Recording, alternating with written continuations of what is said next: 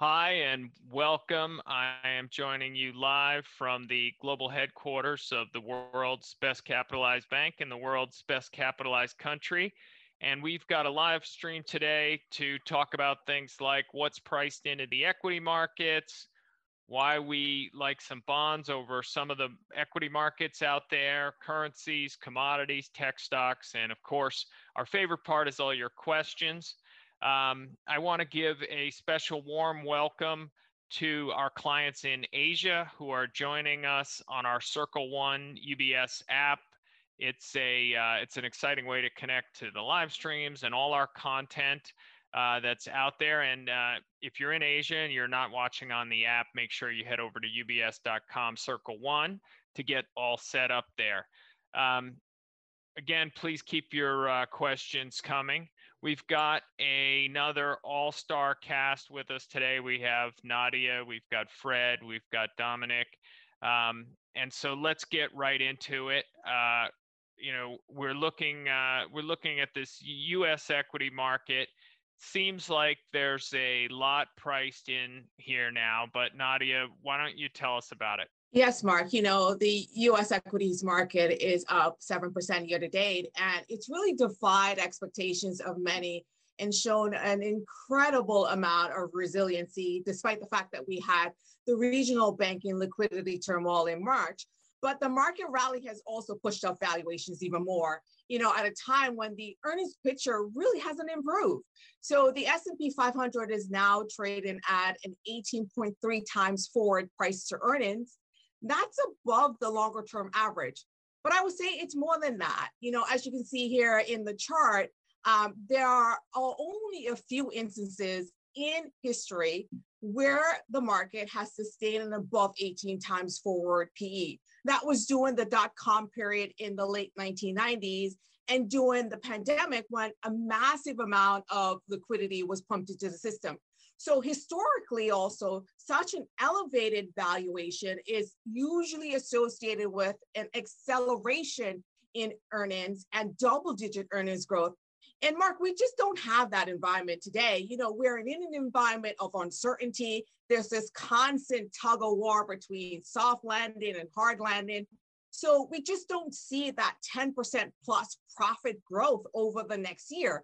In fact, Mark, what we're looking for is about a 5% contraction in earnings this year. So we think that there's this disconnect between elevated valuation and deteriorating earnings outlook, and we expect that to be corrected. While no one has a crystal ball, of course, but as you can see on the next slide, what's really supporting our cautious view are the leading indicators that historically has a strong correlation with market performance in earnings. They are suggesting a more challenging environment ahead for equities. If you look at the ISM manufacturing PMI, which is in a downward trend and it's been in contraction territory now for the last 5 months, as well as the London Standard Survey. Here we're showing the Senior Loan Officer Opinion Survey. That has been tightening for the last couple of quarters. Now, that's even before the banking crisis that we saw, or the banking turmoil in March. That's suggesting lower and contracting earnings for the S&P 500 this year. We'll get the next quarterly update of the Senior Loan Officer Survey on May 8th. All eyes will be on that, just given how vital credit is to an economy. But some of the other more recent data in the last couple of weeks, including the Fed's Beige Book, the Dallas Fed Banking Condition Surveys, and the NFIB Small Business Surveys, all are showing incrementally tighter credit conditions since the banking turmoil. So, Mark, we continue to be cautious, particularly on the second half of the year. This is a market that is really pricing in near perfection. It's not appropriately reflecting the downside risk that we see in earnings ahead. We think the economy and companies will really start to feel that intensifying drag of tighter monetary policy and now tighter lending conditions. So we're looking for a correction in the S&P 500 back down towards the 3,800 level by the time we get to the end of the year. That's about a 7% downside from current levels, Mark. All right. Thanks, Nadia. And, for another take on this, we're going to turn to Fred. And, Fred, the bond market often gets a lot of credibility for being smarter, more professional than equities, having a more rational view. But, in a rising rate environment, I'm not sure that the market always really gets the bond market, particularly the rates market, gets it right. So what do you want to say about that? Well, firstly, Mark, I'd have to agree that bond strategists are smarter than equity strategists. So fully agree with that. But looking at the macroeconomic data, Nadia touched on a lot of this, but more globally, when we look at, developed economies, headline CPI is cooling. That's good news. Since late last year, we saw sort of record year-on-year headline CPI figures across the United States, across Europe, even in Japan of all places. But now we're in a much better situation where headline CPI in the States has peaked at 9% and is currently tracking around 5%. Now, that's obviously showing credibility around monetary policy. We did see one of the most rapid cycles of rate increases since the 1980s. So that has had an effect on bringing inflation down. But the dilemma for the central banks at the moment is that core inflation remains too high, much higher than their price stability targets. There is a link between core CPI and the labor market. And I think we all know that labor market statistics at the moment still paint a backdrop of a very tight labor market. The official unemployment rate in the United States is 3.5%. That's very tight by historical standards. Of course, that data is a little bit rear window. It's historical. When we look at a bit more high frequency data, we are starting to see some weakness or some loosening up in labor market conditions. So initial claims have been trending up. Things like the quit rate, open positions, things do seem to be loosening up in the labor market. So that also points a pretty good backdrop in terms of a peak in terms of policy rates. But until you start to see core inflation closer to central bank targets, it's very difficult for the Fed, for the ECB, for the SMB to pivot in terms of their narrative around wanting to continue to hike rates. But what does that all mean? It basically means that we do think monetary policy is working. It does work with a lag. We have also seen through this rate hiking cycle some financial instability, particularly in the regional banking sector, or if you look at areas like commercial real estate. So this aggressive tightening of monetary policy has sort of started to have an impact in terms of financial stability and, more importantly, in terms of growth. We are starting to see developed world growth decelerating. And that sort of leads into what do the central banks do going forward? We do think heading into next week, there's a Fed meeting, there's an ECB meeting.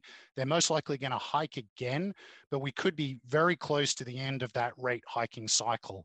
As my chart shows, there is a bit of a disconnect between where the Fed thinks the policy rate needs to get to and how long it should stay there and what the market thinks. You can see that the market on the right-hand side is already starting to price in some rate cuts by the end of the year. I think from our point of view, there's a lot of information to be given through the yield curve. The yield curve has inverted. It is inverted across the entire term structure. What that tells us is that there really is diminishing benefits of further rate hikes. The more the Fed, the ECB hikes, the more the costs around growth and financial stability. They're not naive to that. They understand it. But at the moment, with inflation as elevated as it is, they're going to keep this narrative of having to hike. But we think that growth dynamic and potential further financial instability is leading us into a pause very soon. We've already got some questions in. One of them being, when will the Fed cut? And you kind of get to it. And I think the point that we're trying to make is the market, we got to, in effect, beat the spread a little bit. And it's like the market thinks that they're going to be able to cut already this year, but the risks that they're not, and the likelihood that they're not going to be able to cut because of the things you said about the unemployment picture and the fact that core is still 5%, makes it seem like the market, I don't know if you call it optimistic or not, but the market seems to be really pulling forward these rate cuts. And if we don't get them and the inflation stays hot, you pointed out the flip side of this, which is that you could move towards something that in the past we've called the head fake scenario, or it starts to look like something like stagflation, where the rates stay high to deal with the inflation, but it's really having an impact on the economy. But look, let's keep moving forward here. We're concluding the public section of our live stream, and we're going to go to the client only segment where we talk about our top ideas and our latest positioning. For those watching on LinkedIn, I hope you make it a great rest of the day. All right, we're going to stick with Fred here. And, when we start getting into the potential scenarios, some of which I just went on about in a little more detail, what should investors do? Yeah, thanks, Mark. So at the moment, one of our key tactical investment recommendations, so tactical being an investment view over the next 1 to 3 months, is we are recommending investors to reduce a little bit of their US equity exposure. And that's sort of in line with what Nadia mentioned earlier, namely that multiples still look a little bit overvalued and earnings expectations a little bit too optimistic. And we're recommending that with that deallocation from US equities, they put that into high quality fixed income. Now, the reasons we like high quality fixed income are quite simple, and it is linked to what I mentioned earlier, namely, we are in a backdrop where inflation is starting to come down. Admittedly, it's not coming down fast enough at the core level for central banks to suddenly pivot on policy and start cutting rates, but inflation is decelerating, and in conjunction with that, growth is decelerating as well. So those two dynamics are a great backdrop for fixed income. Both decelerating inflation and decelerating growth puts downward pressure on nominal yields, and high quality fixed income, which is priced off nominal yields, typically tends to rise in value. So we think deallocating out of equities, particularly US equities, and into high quality fixed income is a great, at the moment, it's a great opportunity. Also, by virtue of the factors you can see in front of you, and the fact that central banks did undertake one of the most aggressive rate hiking cycles we've seen since the 80s over the last 12 months, you've actually got yield on the table for the first time in a long time. I think since 15 years, not that long ago, we were all sort of contending with negative interest rates in Europe. Now, for high quality fixed income, you're actually earning yield with minimal default risk without doing anything. So you can see on this scatter plot that when the outright level of interest rates is as high as it is today, that portends pretty good forward returns for asset classes like investment grade or high quality bonds. The other dynamic, which you can see on the columns on the right, is what it does is it also provides you a nice buffer to potential mark-to-market volatility. As we discussed earlier, it's very difficult to know when the central banks are going to be done with these rate hikes. We do think that time is coming near, but while we're transitioning or inflecting towards that point, there's going to be ongoing volatility in rates. But the fact that you are earning quite a nice yield by just sitting there, quite a nice carry, it provides a great buffer. So you can see that if you buy a 5-year treasury today, that yield would need to move up 77 basis points over the next year to basically lose money or break even on that investment. If we get another scenario where the US goes into a hard landing and the Fed deems it appropriate to start cutting rates aggressively, which they typically do in a rate cutting cycle, then the potential capital gains or prospective returns are going to be mid to high single digits, even double digits, depending on the pace at which they cut.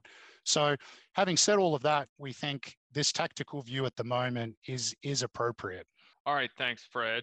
And Look, one of the reasons that organizations like Euromoney have called UBS's discretionary mandates the best in the world is because we try to play the whole chessboard, and that means looking at things beyond bonds and stocks. So for this, we're going to bring in Dominic, and how are you thinking about ways investors can diversify their return streams? Well, I think, Mark, I like to be a little bit of the balancing force to Fred's and Nadia. They were really bearish. And I've actually, if I think about commodities, I have a quite optimistic view. You might say, well, how is that possible? I think I bring three thoughts to the table. So first of all, there are a supply story to be told in commodities, which is quite unique. And we've seen OPEC cutting production by almost 1 million barrels per day. That's going to impact supply availability from May onwards. So I think that's one thing which is quite unique. And in our view, should really give underlying support to higher oil prices. We're still looking at oil heading towards $100 per barrel. The other element is still we have very low inventory in agriculture, for example, and we still have weather risks out there. Now, these weather risks are always there, but they have really increased in recent years. So do we have a supply story to tell, which is quite different to what we just heard a lot of on the demand side? The second point on the supply side, I think investment in natural resources, in let's say getting things out of the ground, has been quite low in recent years, and we see that happening in the US. You're going to see probably supply growth in I would say oil supply, but it's just going to be quite modest, maybe 0.6 million barrels per day, and that's not going to lead us to a situation where basically the market is going to be balanced. And then we also have situation like in copper, for example, where basically we have always been expecting supply hitting the market, but underinvestment is leading to a push out on some of these expectations. So we have a quite unique supply story. So I think that's one thing to consider. The other element, we still have China accelerating. So all the negativity that we heard, maybe not fully applied to China. You can say China is accelerating on the consumer side. Maybe that's you wouldn't focus when it comes to commodity on iron ore or steel, but you want to focus on OPEX. They want to travel, well, they're going to fly a little bit more. That means more oil demand. Oil demand is going to hit record highs in the second half of the year. So there is a positive story in China being the biggest consumer of natural resources. And then there is the structural factors. We all want to get rid of oil. We all want to go carbon neutral. How do we do that? There are some green elements that lead to double-digit gains, at least growth rates in commodities like copper, for example. So I think there are stories to be told here in the asset class of commodities, which are quite positive. And last point to highlight maybe is also that the returns are not just higher prices. There are actually three components to commodity return: price appreciation. We have a curve which is downward slope. That means you can, even though prices do not appreciate, you're going to get probably 3% on a broad index level. And because you obviously invested fully funded, you also get the benefit of having these very juicy yields on the bond side. So you get almost 5% on your cash collateral. So if nothing happens, you're probably still going to get close to high single-digit return. Is that not attractive? I find it quite interesting. Now, last point maybe on the commodity to highlight is gold. Has gone up quite a fair bit. A lot of demand, particularly from the central bank side. We do think gold's going to go to $2,200. I think at these levels, it's a good hedge because the dollar is expected to go softer and rates at some point go down. But I wouldn't say that this gold is like Hotel California. You check in, you never check out. This at these levels is probably not the main story. It's more of a tactical view. Well, that was a cultural tour de force of metaphors from a world traveler, Dominic, and take us around the world one more time by talking about currencies. Well, we do have a weaker dollar narrative for 2023, and it's basically a reversal of what we have seen last year. Think about what was the three most important factors that shaped markets. Number one, the Fed hiking. Now we come close to a top in the Fed rate hike, potentially rate cuts, so that takes support away.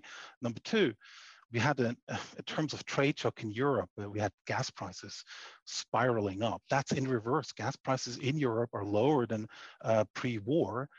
That's helpful. That's not so good for the dollar, but it's helpful for Europe.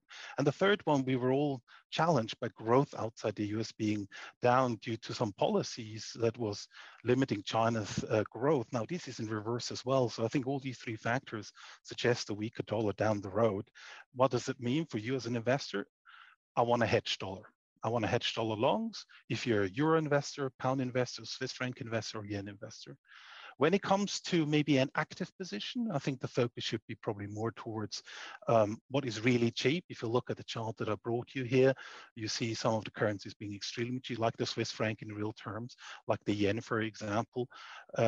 These currencies are, for me, things you want to take exposure. Also, because, for example, in Japan, inflation is gearing up, but there's going to be a policy shift down the road over the next 6 months. Last point to think about maybe is also the Aussie, which has really underperformed, also our expectation, but I think the RBA is underpriced. Good fundamentals should still call for a solid run in the second half of the year. So plenty to do as an investor to manage currency risk. Exactly. And I think, playing the whole chessboard and thinking beyond just equities and fixed income is important, especially in markets like this. Now, we're going to come back to equities because we're already getting some questions about, because really, I think, Dominic, you were saying this is a bearish view, but, just highlighting what's priced in on the S&P 500 is not really filling out the full picture for how we're recommending people have equity exposure. So Nadia, help us out here and walk us through how we think investors should position on the equity side. Yeah, we might be a bit bearish on the US market, but there are tons of opportunities in equities outside of the US. Now, beyond the stressed valuation and deteriorating earnings outlook that we already discussed, Mark, I would also say within the US, the breadth is quite narrow. We've only seen about 30% of the S&P 500 constituents actually outperform the index this year.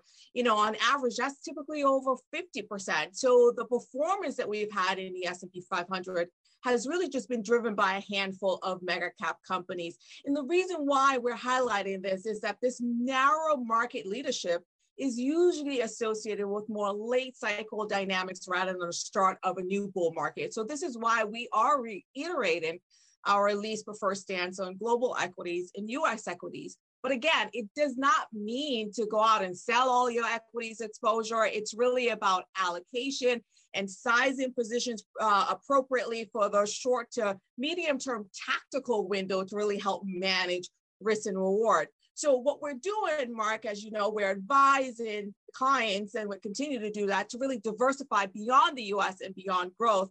As you can see here in the chart on the far left, the gap between earnings yield and the 10-year bond yield is quite narrow in the US market compared to other regions. That's another indication that US equities is expensive.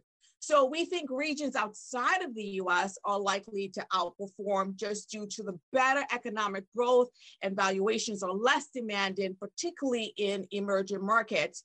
Historically, emerging markets tend to do well in an environment where US rates are moving lower, commodity prices are higher, and the dollar weakens.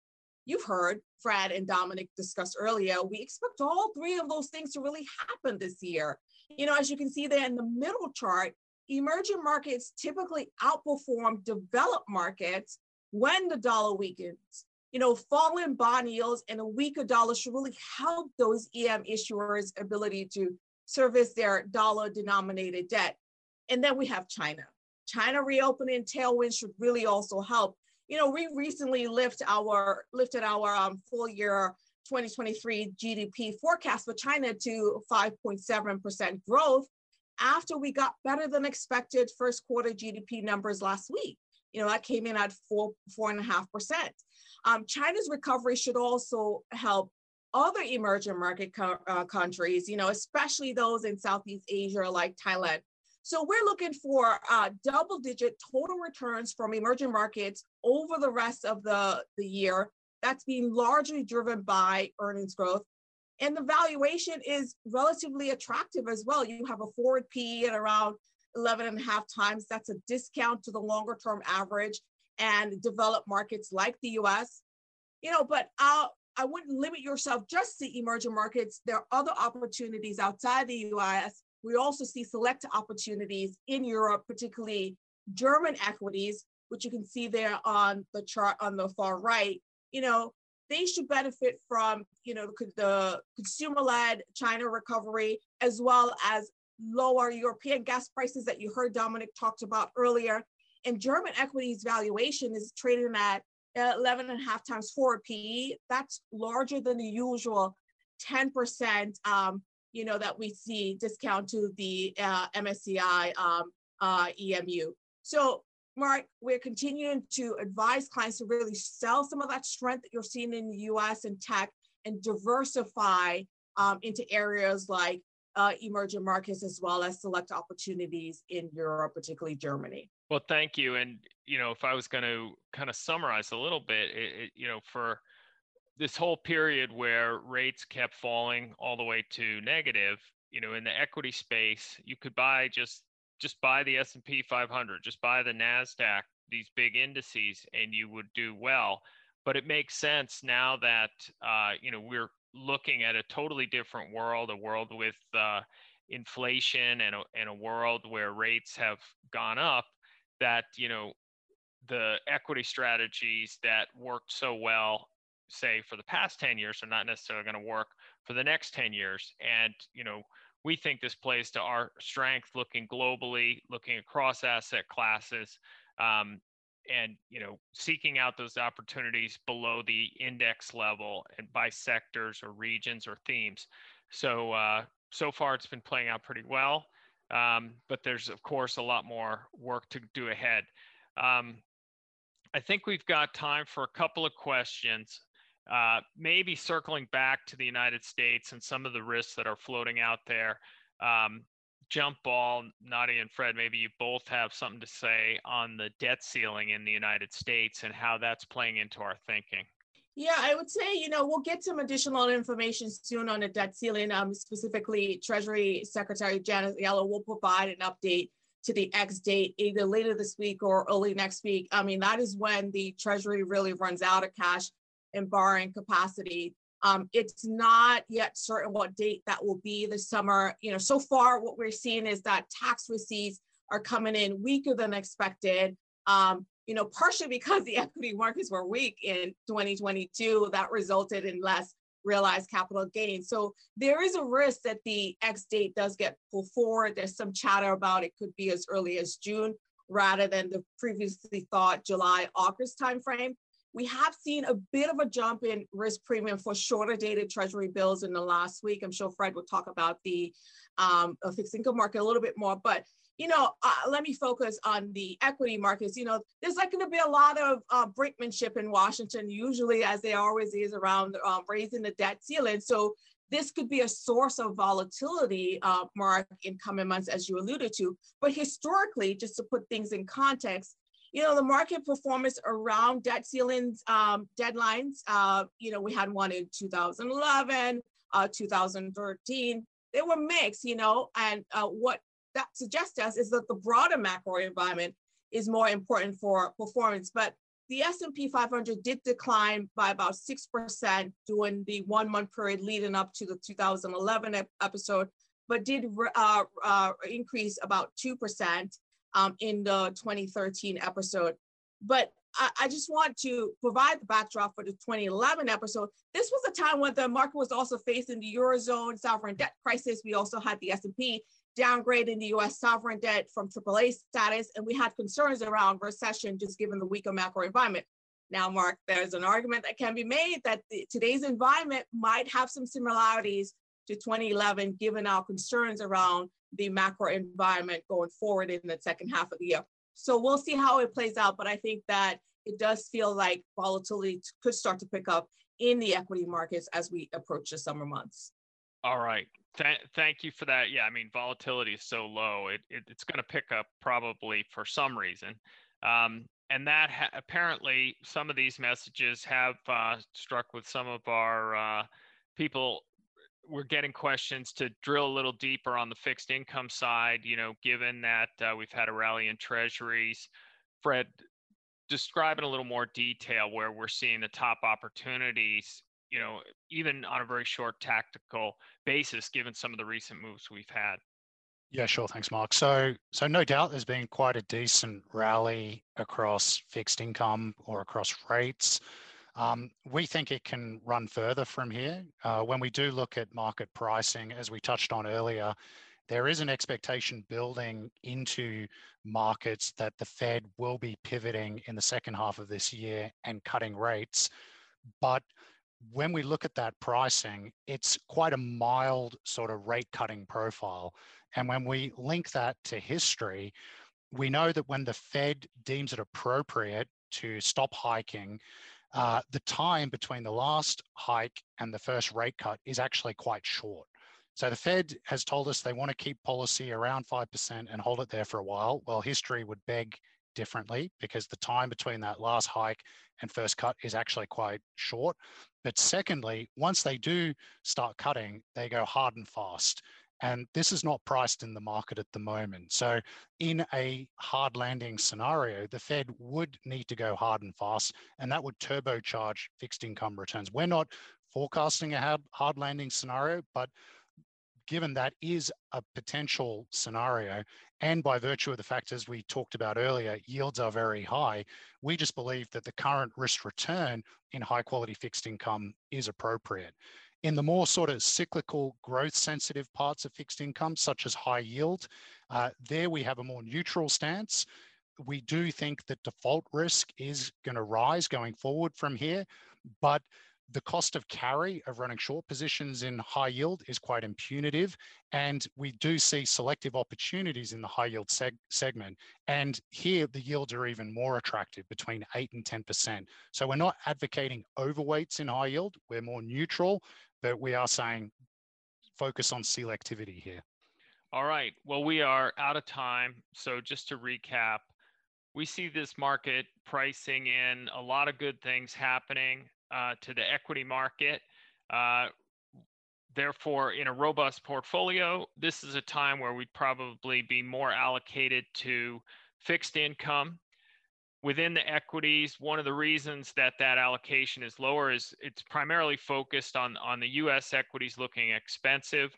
We see more opportunities in EM in Asia, and then some of that transmitting into opportunities, say, in Germany or in consumer stocks in Europe that can benefit from the resurgence in Asia. And then play the whole chessboard. Think of Dominic, think of currencies, think of commodities as well. We're going to end it here. We look forward to our next live stream and more of your questions, and make it a great day. UBS Chief Investment Office's investment views are prepared and published by the global wealth management business of UBS AG or its affiliate, UBS. This material has no regard to the specific investment objectives, financial situation, or particular needs of any specific recipient and is published for informational purposes only. As a firm providing wealth management services to clients globally, UBS AG and its subsidiaries offer both investment advisory services and brokerage services. Investment advisory services and brokerage services are separate and distinct, differ in material ways, and are governed by different laws and separate arrangements. In the USA, UBS Financial Services Inc. is a subsidiary of UBS AG and a member of FINRA SIPC. For information, please visit our website at ubs.com/working with us. For a full legal disclaimer applicable to the independent investment views produced by UBS, please visit our website at ubs.com/CIO-disclaimer.